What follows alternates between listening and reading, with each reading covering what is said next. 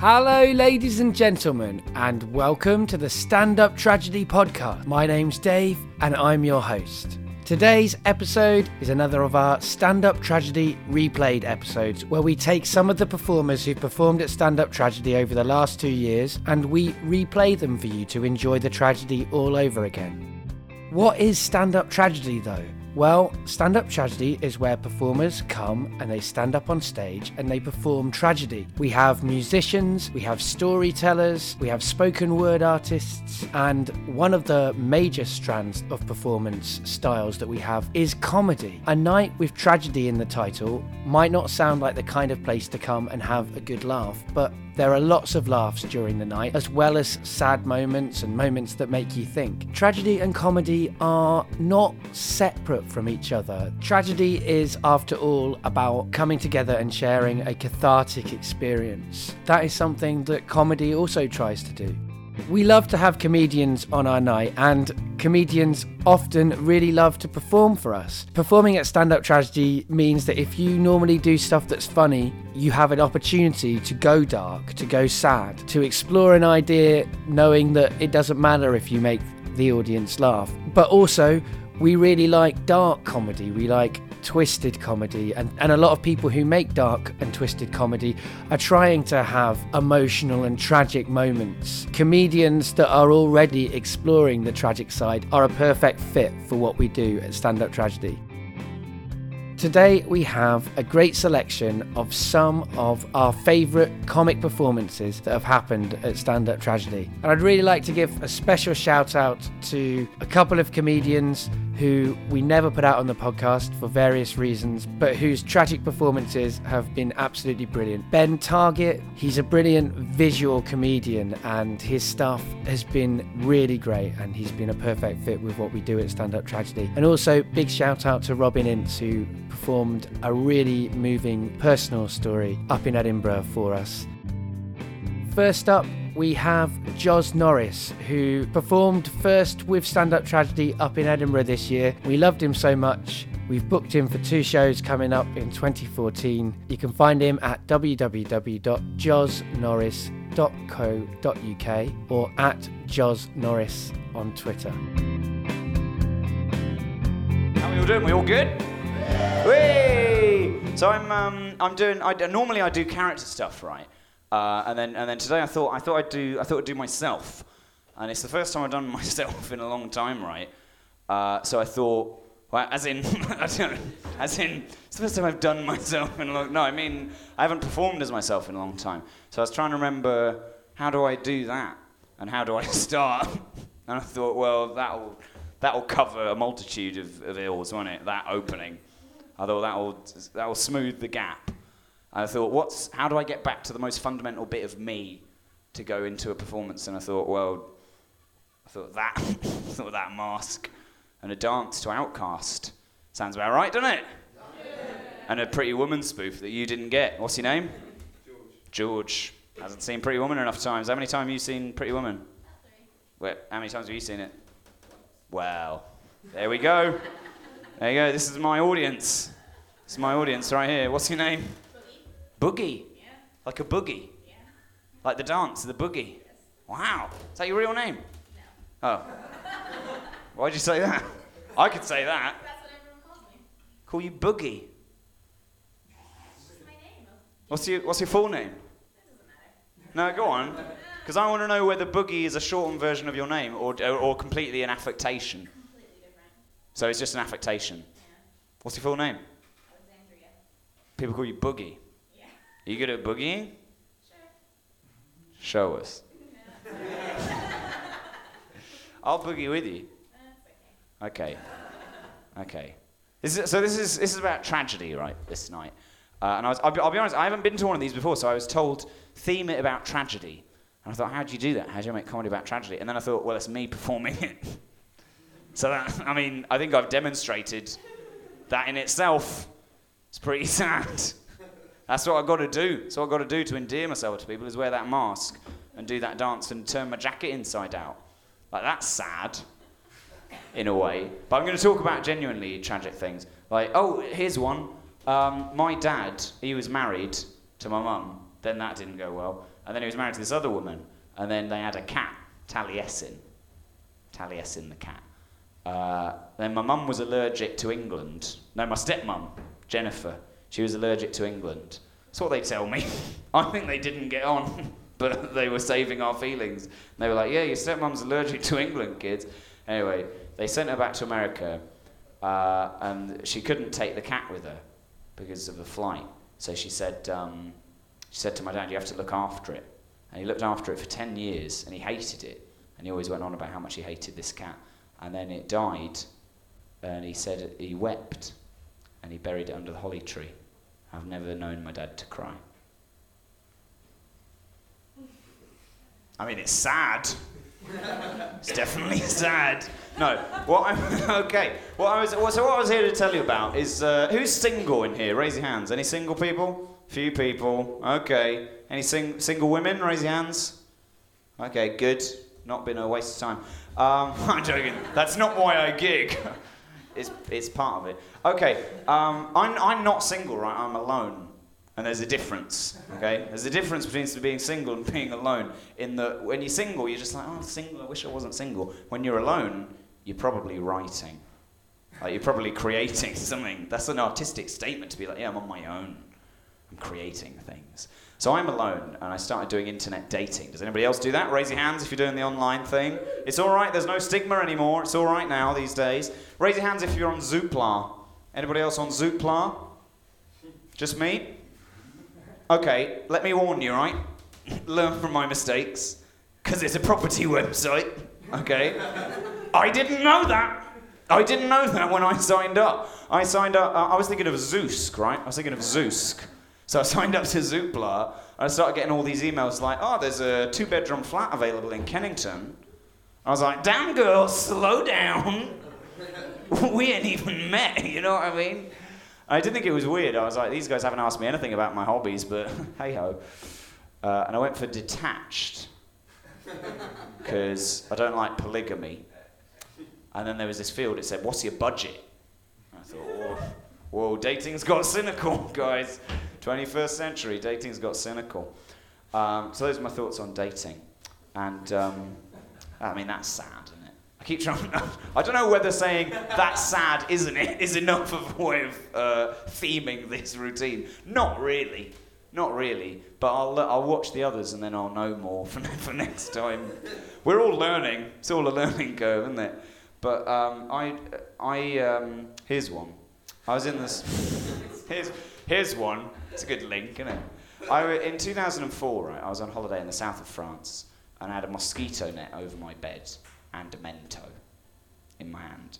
And my hand was outside the mosquito net. And I remember thinking, if you eat... I was 15, too old for this to be okay.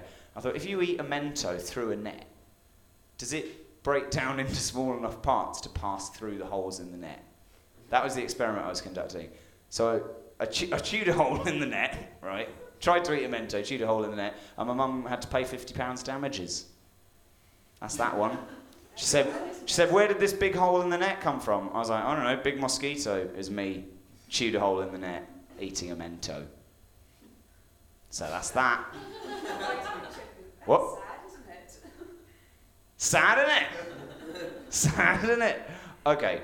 I'm going to exhibit a skill for you, because I've been trying to develop stand-up comedy-related skills. And there's a comedian called Chris Turner. Have any of you heard of him? He's a comedian. Last year at the Fringe, I saw him doing improvised rap. And I thought, well, that's good. I want to do something like that. I want to learn a skill that I can exhibit. Because it's all very well to just talk about whatever. But if you've got a skill, then that's useful.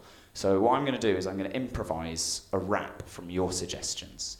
And we're going to try and make them tragedy themed, because then it all links in. So can anyone suggest things that I can rap about, and I'll do an improvised rap? You, sir? Pretty Woman Only Once, man. Well, that's Pretty Woman. That's not really a tragedy, though. I didn't say that. I didn't say Pretty Woman. I said say anything. Say anything. It's funny how say anything makes everything go out of your head. Yeah, I know. It's weird, isn't it? What's in there now? Just nothing. Just empty. It's just this massive blank. What I initially thought was blancmange, because I just quite like blancmange. Okay. Go with that. Right, blancmange. I need 2 more things. Anybody else? Yep. Raptors. Raptors. Like velociraptors. Okay, velociraptors. Anybody else? One more thing. Global thermonuclear war. Global thermonuclear war. Blancmange, raptors, global thermonuclear war. Here we go. Can I have track 2, please, on the iPod? This is my improvised rap about those topics. Here we go. I need a backing track though, hence. Okay. Oh yeah. Miami. South Beach, bringing the heat. Ha ha. Can you all feel that? Can you all feel that? Check it out. In Miami, the place where I come let go. In Miami, the place where the sun set low. Every day like a Mardi Gras. Everybody party all day. No work, all play, okay? So we sip a little something later, rest than nil. Me and Charlie at the bar running up a high bill. Nothing less than nil. And we were dressed to kill. Every time the ladies pass, they'll be like, "Hi, Will, you'll feel me?" All ages and races, real sweet faces. Every different nation. Spanish, Haitian, Indian, Jamaican. Black, white, Cuban or Asian. I only came for 2 days of playing. But every time I come, I always wind up staying. Just to take the trip, I could spend a few days in Miami, the city that keeps the roof blazing. Party in the city where the heat is on, all night on the beach till the break of dawn. Welcome to Miami, bienvenido a Miami. Bouncing in the clubs where the heat is on, all night on the beach till the break of dawn. I'm going to Miami. Welcome to... Sorry, can we pause it a second? Sorry, did I say improvise? Yeah, no, sorry, I can't do that. Can't do that. But I learned the words to Miami. Well, that's something. My favourite lyric to that song, right, I'll finish in a second, but my favourite lyric to that song is a bit later on where he goes, "You don't understand. I never seen so many Dominican women with cinnamon tans." Which I love, because he sounds really tortured about it. Like, he sounds really upset. So he's like, "You don't understand."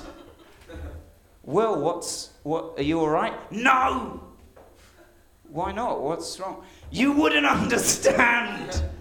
You can tell me I'm your best friend, Carlton. You can tell me I'm your best friend, Carlton. You can tell me about it. No, you won't understand. Don't keep saying that. What's wrong? I went to Miami and... No, you won't understand. Tell me what's wrong. I've never seen so many Dominican women with cinnamon tans. Oh, how many were there? There were 7. There were 7 Dominican women with cinnamon tans. Oh. How many have you seen before? I've seen 6. I've seen 6 before, but I've never seen 7. Oh, I knew you wouldn't understand! Ladies and gentlemen, I've been Jos Norris, you've been great. Please enjoy the rest of the show. Thank you very much.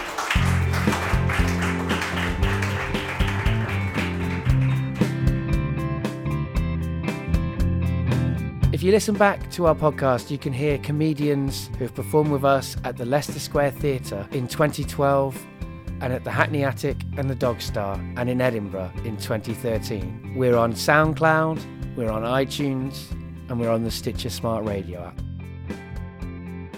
Next up is Matthew Heighton, a comedian who filled in for us at the last minute in London. And then we loved him so much that we made sure that we reunited with him at the Edinburgh Fringe Festival. He had the audiences in tears of laughter at the Dog Star in Brixton in July. This is the first performance that he did with us. And he just took the audience from a sad place. They just experienced a sad true story and a sad song, breathed light back into them again.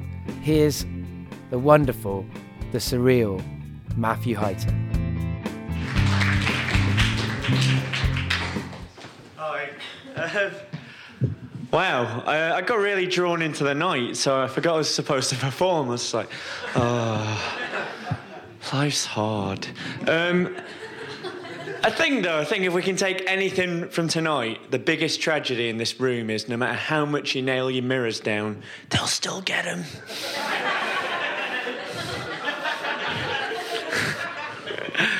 Oh, jokes. It's going to be all right, guys. Just look to the person next to you and give them a cuddle. Especially if you don't know them. If you don't know them, grab them tight and whisper in their ear, I know where you live.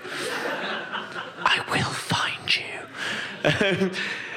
It's going to be all right. Like, this is a beautiful night. I really love celebrating tragedy because I don't have much tragedy in my life. Like, some people do. You know, sometimes you see, like, a kid, like a 5-year-old kid, and they've just got doom written on the face.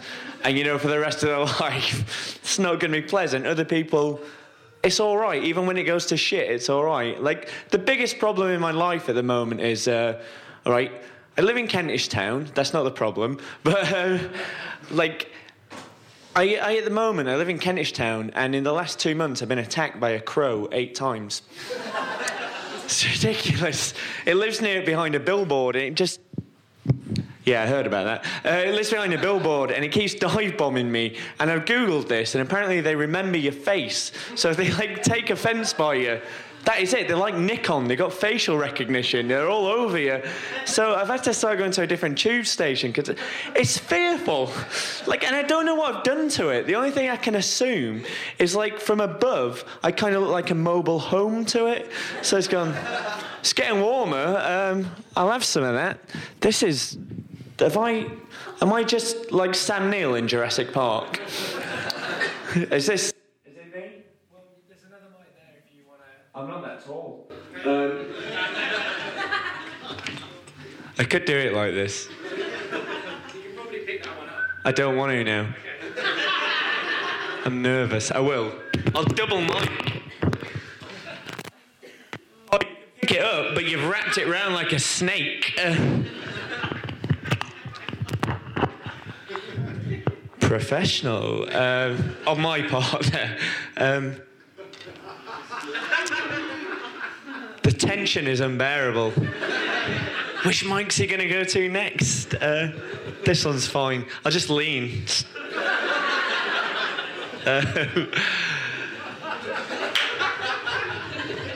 Was it planned? Wasn't it? That's what you'll be wondering later. Did he do it? Did he set it up? No. The thing is, like, when you dive bombed by a crow, if, like, in nature, if something big attacks a human and kills it, like a shark or a lion or a giraffe or something, like, you're reminded nature's powerful. You think, Jesus, don't fuck with nature. But if you're a man on a street in Kentish Town and you're seen getting dive bombed by a crow, people just assume you're inherently evil. And no one helps you. It's horrible. Like, because I come from the north, where tragedy is built into our blood. Like, I come from a real working class family. We've got our problems in there. You know, we come from an area when the recession hit in the 80s, like, we sold everything. We sold our suits. Everyone in my village just sold their suits. Like, if you look at a photo from the 80s in our village and everyone's got a suit on, it's just painted on.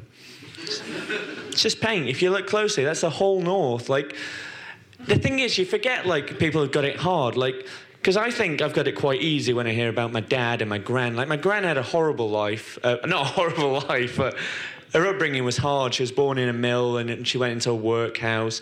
And, like, she grew up in the war, so, like, the area was bombed and she was in poverty. And she didn't know she was in poverty because she has that beautiful thing children have, is you just make the best of it. And when I hear about her life, like, the fact that... anything in my life just seems brilliant. Like, she had these 4 friends, and their lives were horrible, but they have these really nice memories. Like, she was telling me once, they went down to this place they called the beach, which is basically some rubble with some sand, and they found a Samiad, right?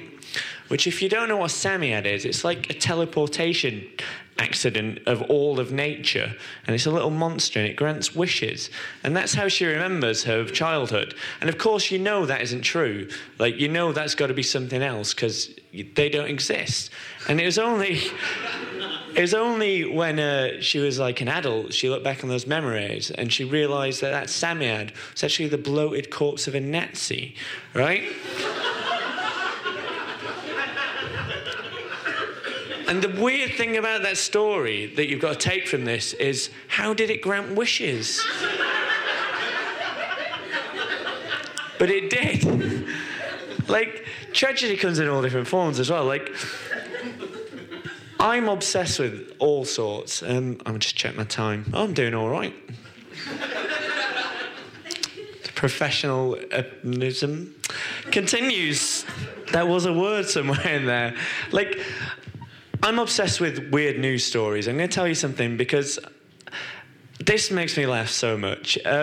Because the news is full of horror and awfulness, to put it into the bluntest of terms. But there's also some gems in newspapers. I'm obsessed with weird news stories. I'm going to tell you this one thing, and it is amazing. It was in the Essex Gazette, right? So you know this is gold already.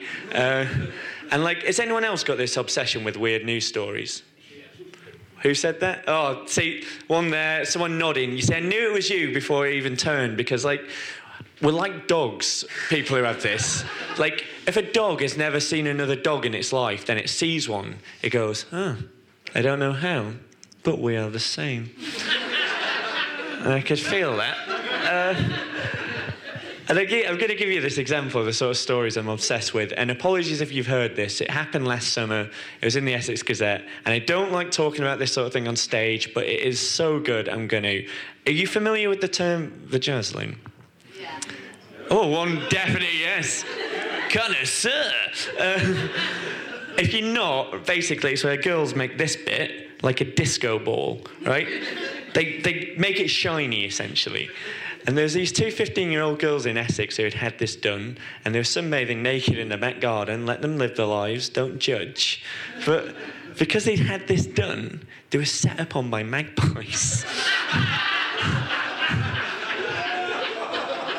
It's horrific, isn't it?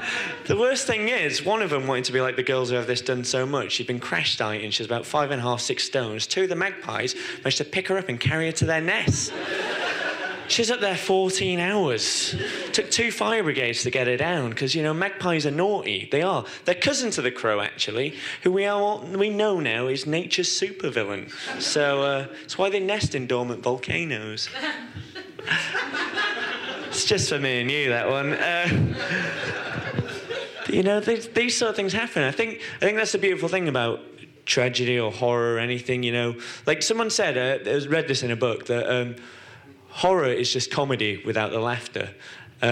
So what I say is, next time you and your friends go camping and 6 of them have been killed and you're running for your life, just laugh it off. But not when the killer's near. This is a beautiful night. I'm going to do something. I know we're supposed to be relishing in our misery, but, you know, it's bank holiday. Fuck it. I'm going to end on a joke, and I'll do something that I think I'm the only comedian who can do this. I'm going to do any style of joke you want. So, to break any misery you have in your bellies, if you've got a favourite style, like a doctor or something, shout it out, and I'll do it for you. Dad jokes. Dad jokes. Yeah, I get it. Observational knock-knock. An observational knock-knock, and I'll include a dad. How's that? Ooh. I'll do all the bits. Don't worry, you don't have to join in. And I've actually got a really good one that I can wing into this. And there's a little mime at the beginning, so look out for that. Right. Knock, knock. Who's there? Knock, knock. Who's there? Knock, knock. Lorraine! Lorraine! Lorraine, it's your dad! Lorraine! Lorraine! Lorraine, your dad's at the door! Lorraine! Lorraine! Lorraine!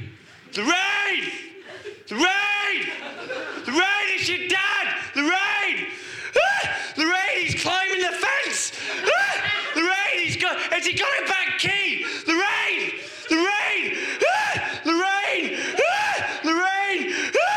Ah! Ah! Lorraine! Ah! Ah! No! No!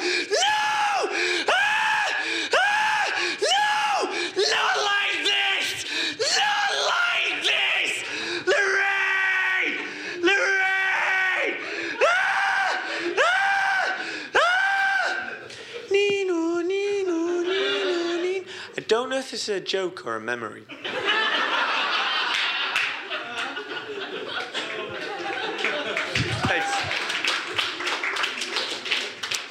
kind of did it wrong there. Give me another style and I'll do it.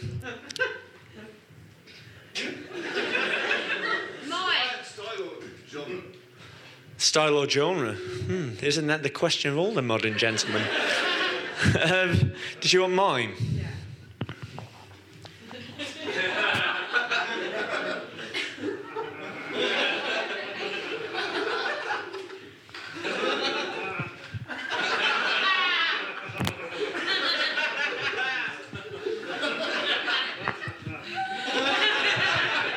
That's my time. I've been Matthew Heighton. If you did enjoy me talking weird and you ever do want to hear more, just at the end of the gig, just give me your address. I'll be there. I've been Matthew Heighton. Thank you very much and keep supporting this night.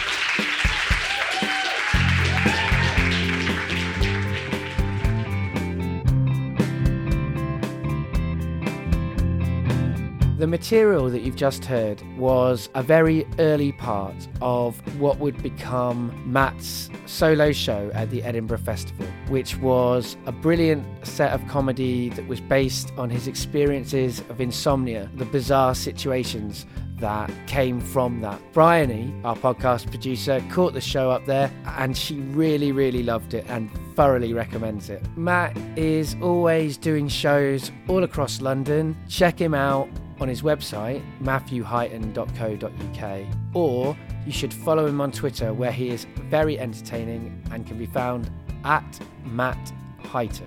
You can follow us on Twitter too. We're at Stand Up for Tragedy, and we're also on Facebook where you can become our friend or you can like us. Stand Up Tragedy. Before I introduce our final comedian, I want to tell you that very soon you're going to be able to experience some tragedy, some tragic comedy live. We're back doing Tragic Christmas on the 12th of December at the Dog Star in Brixton. Tickets are £5 in advance from the website or £7 on the door. And we've got a Facebook event. And also, if you are following us on Twitter, we're going to be using the hashtag TragicXmas and sharing our Christmas-based tragedies from now until Christmas. So please share some tragedy with us. We always want to hear other people's tragedy. The most important thing about Tragic Christmas is that all the proceeds from it are going to go towards the amazing organisation Arts Emergency. Arts Emergency was created by Neil Griffiths and Josie Long. They pooled their contacts in comedy and activism to put together an organisation that aims to take people from backgrounds that wouldn't normally be able to easily get access to the arts and humanities and help them to get that access. It believes that art is for everybody. The more voices we have coming into the arts and humanities from the widest range of backgrounds, the better the ideas we're going to be sharing and exploring together.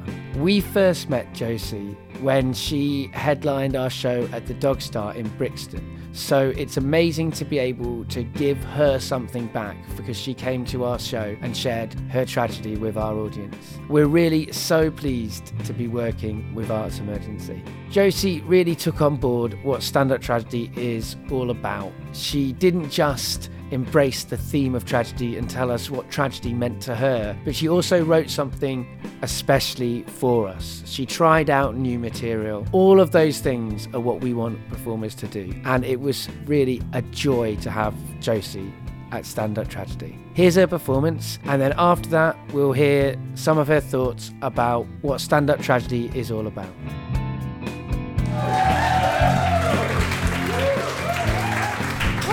Oh, thank you so much. Hello. My name's Josie Long. I'm a comedian. How's it going? So I haven't done this night before, and I liked the premise of it, and I think it's because a lot of the time comedians like to take themselves too seriously, like more seriously than they deserve. And so I was thinking about about tragedy and about what that means, and I've thought of something to do, but basically, I haven't talked about it before, and so it might be rubbish, and I don't know how long it will last. But I think it comes in at like 6 hours. So that's all right, and it's fine. I don't totally 100% know where I'm going to start, but I think I'm going to start like this. I think I'm quite a positive person insofar as I have a natural, optimistic temperament that refuses to be stamped out. No matter what shit happens to me, I just in the end seem to be like, oh, well, it'll be alright, won't it? And I think it's quite odd for me to have that temperament in my family because I lived, how do I explain that without divulging details? I don't want to divulge. My mum was obviously really influential in my life, as people's parents are, and my mum kind of views life as a tragedy, especially her own life. She has a very poetic and tragic idea about herself. Like, she likes 19th century French poetry and she likes drama, I think, quite a lot. And so, like, there's things that she would say, like, she'll say things like, I always wish that I'd learned the piano. And I'd be like, Mum, you can. You just get lessons. Oh, it's too late for me. Like, it's not. You're alive. Or, like, she said to me, like, basically, since I was born when she was 31 years old, and I remember from the age of, when she was about 40, her basically behaving like, well, I'm old now, my life is done. My parents broke up when I was 12, and I remember sort of being like, we should get out there, meet someone. And she was like, no, it'll never happen for me. And then she quite sadly met my stepdad. But I think my mum has this attitude that tragedy is in itself really noble, and that if you're struggling through something bad, that is kind of bigger and better than if you just try and have a great old time. And my sister, there's me, my mum. Oh, and I'm quite similar to this in some ways, insofar as I'm really good at getting on with things despite problems. For example, I moved into my new flat, my flat, about 18 months ago, and there was a broken a broken rail in the wardrobe. And for the first few months, I was like, I'll just put stuff near it. And then after 3 months, I taped it up with some parcel tape instead of just buying a new component. And since then, I've been like, it'll do, it does. Just keep going. And then I'm kind of desperate. I'm very different to that. I'm very kind of romantic in a sort of soaring optimistic. This makes me seem better than I am. I'm useless, but like the idea that I sort of want this big, epic, wonderful life of joys and treasures. And my sister is kind of like exactly neither of those things. My sister had a much harder time of it than me growing up because she kind of fell victim to my parents' bitter divorce and was battered around a lot more and like had to support herself from a very young age. And as a result, she's just hard as fuck. And she doesn't take any shit from anyone. And she doesn't want anyone fruiting around with any notions of bloody self-narrative or any of that. She just wants you to get on with it and shut up. Like, that's my... And she's amazing. And she's lovely and bright. But, like, I was talking to her about love quite recently, and she said to me, thing is, you're going to get shit off for any of them. So you might as well just pick one. And I should say, she's getting married and she's really happily engaged. She loves her husband, she's really happy, but I think her philosophy was like, fuck it, they're all going to give you grief. And I thought I would tell you about one day where the three of us, me, my mum and my sister, went to visit my grandma. And it was in 2006. It was in June or July, I can't remember which, but it was definitely June or July. And I know that because that evening I had to do a preview of my Edinburgh show, which was my first ever Edinburgh show that I ever took to the Edinburgh Fringe. And a little background. My mum, I have one sister with my mum and my dad, and then I have a half brother, and I have lots and lots of step siblings. But my mum, my sister, and me, quite often until my mum moved to Tenerife, which leads me to suspect that she is a sex criminal on the run. The three of us sort of did spend time together. And we got a call. I should tell you as well about this. My grandma was fucking brilliant. She's really brusque. She was really like, I don't have time for this nonsense. Let's just get on with our lives in a kind of... And I should say as well, my whole family is adventures through the class system of the United Kingdom because, like, all of us have had completely different educational experiences and life outcomes. So, the thing about my grandma is that I was close to her, right? And I am not that close to that many members of my family. I love them dearly, but circumstances have dictated certain things, and there's not much I can do about that. And I love my family. I love my sister desperately. I love my mum desperately. But I was really close to my grandma. She was there for me when a lot of the time other people couldn't be. And I know that there is a thing. I realise now, at 31 years old, that there is a thing that people in their 20s are like, my grandparents were the greatest human beings alive, and you don't realise mine were the most noble, heroic people, and they died, and it changed my life because I had an experience of death where somebody loved me. But you guys can all fuck off because this is my one, so it's different, it's better. And also, she was what I had, right, and that's the thing as well. Like, sometimes that can be very small, you know, and that's what I had. And me, my sister, and my mum found out my grandma was dying. She fell over and got injured, and that got infected. Then they kicked her out of a little sheltered accommodation into a home that she hated, and it sucked the life out of her, and she was dying. And I was gutted about this because I didn't have the money or the capacity to have her stay with me, and that's all I wanted. And we found out that she was about to die. And the three of us got together and had a road trip to go and visit her to say goodbye. My mum lives in my mum lives in Tenerife. My mum used to live in Orpington in South East London where I was brought up. I, at the time, lived in Peckham Rye. Great place to live. And my sister lives in Maidstone, out of choice. And that's how you can see she is different to me. And the three of us met up, I think, in Orpington to drive down to visit my grandma. And we took two cars because my sister cannot handle being in the car with my mum. So I met my mum in Orpington. She hung out with her. My sister came and picked me up and we took two cars. And me and my sister had a conversation going down that was quite light-hearted. My sister is a lot of fun and she's cool and she's quite like... So we would have had a conversation where I would have said something like, well, the fact is, you know, that guy is a dickhead. And she would have said to me, oh, and all your relationships have been perfect, have they? And I'd been like, touche. And we were driving down, we were having a lot of fun, a lot of laughs. And we got to the car park of this nursing home that my grandma was in. And we all got out. And we stopped off in the cafe of the nursing home. And I had a carton of orange juice and one of those Geo bars. And I know that for certain. And I don't really understand why. My brain's gone, well, this is the significant part of the day. I had a thing. And I remember sitting for a little while in the cafe before we went up to see her because we were sort of chatting and my mum's lovely but she's very sensitive, so she kind of thought me and my sister were taking the piss out of her and we weren't, and my sister was getting frustrated because my sister doesn't have patience for people being sensitive, and I was sort of trying to be helpful but not really knowing what to do. And we were speaking to one of the nurses on the reception. They said, oh, she's in this room, just go up. Yeah, she's up there. And we went up to open the door just so we could see her one last time and talk to her and tell her we loved her and say goodbye. And we opened the door and she was dead. And she died, like, that morning.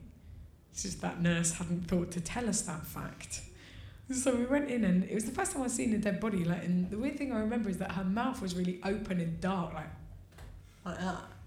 I'm thinking, like, how bizarre it was that, like, that was her but she wasn't there anymore and I could tell that she wasn't there anymore. How shit it was that I couldn't say goodbye. And how wrecked I was because I can sort of count on some of the fingers of one hand how many people I can truly rely on to be adults and all that stuff. And so I was like devastated.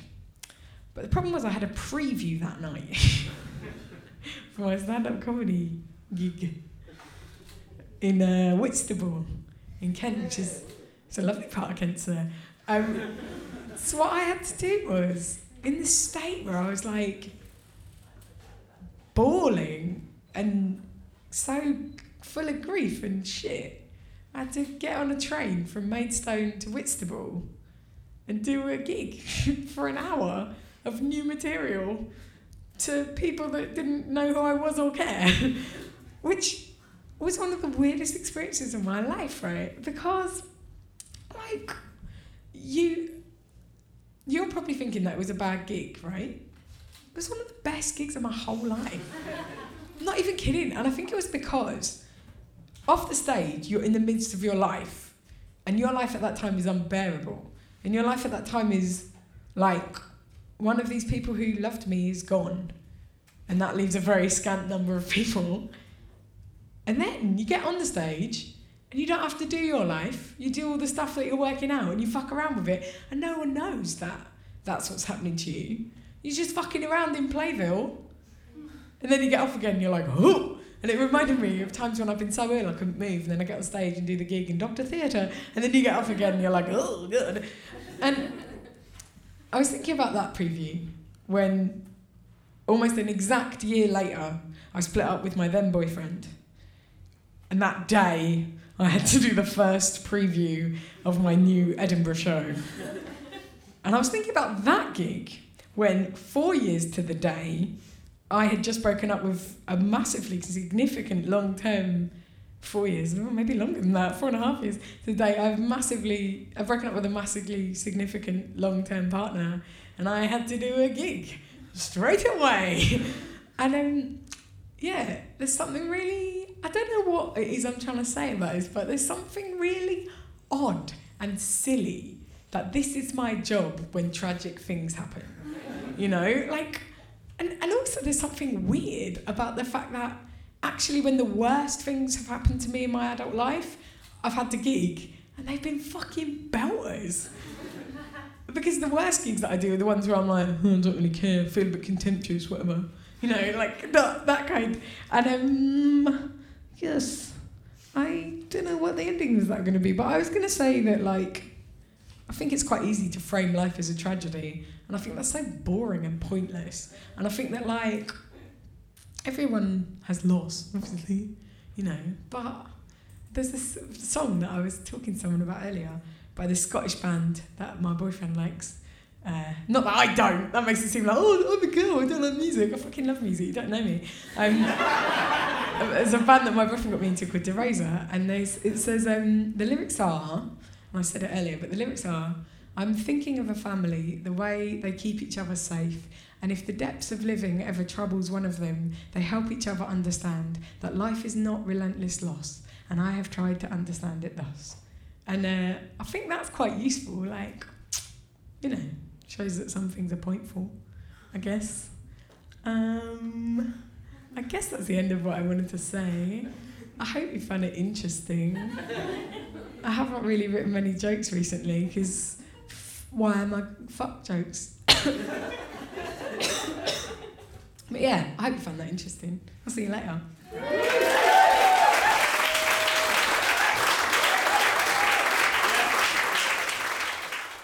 I like performing things that I get to improv a bit, and I like writing things for a specific thing. So all of those things appealed to me. For me, a lot of my life is spent counteracting certain things, maybe from my childhood or around me, like growing up, dealing with like people you love dying, things you wanted to work out not working out, like dealing with all the loss you have to deal with as a person. A lot of my life is spent really fighting the idea that life is a tragic thing and that life is somehow nothing but sadness. And last year I did a show.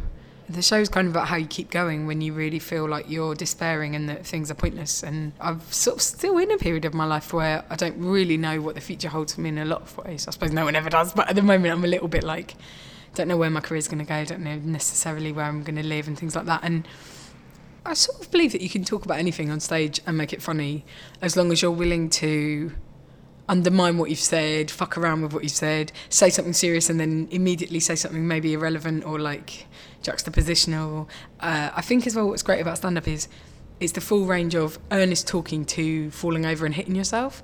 So if you can have like really serious stuff and then something really slapstick or silly. And then I also think sometimes, like, I know it's a classic thing, but like sometimes humour really helps you cope. And, you know, you start out with a sad thing and you'll just tweak it at the end to be a joke because that helps, you know.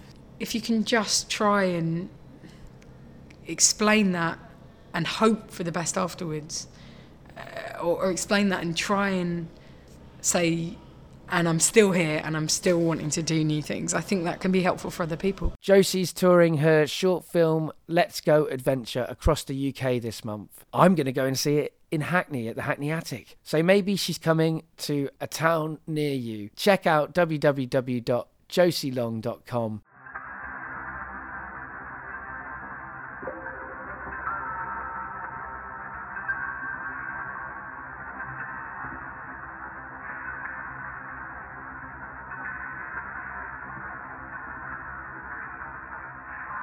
So, until next time, goodbye. And now, the tragedy is over.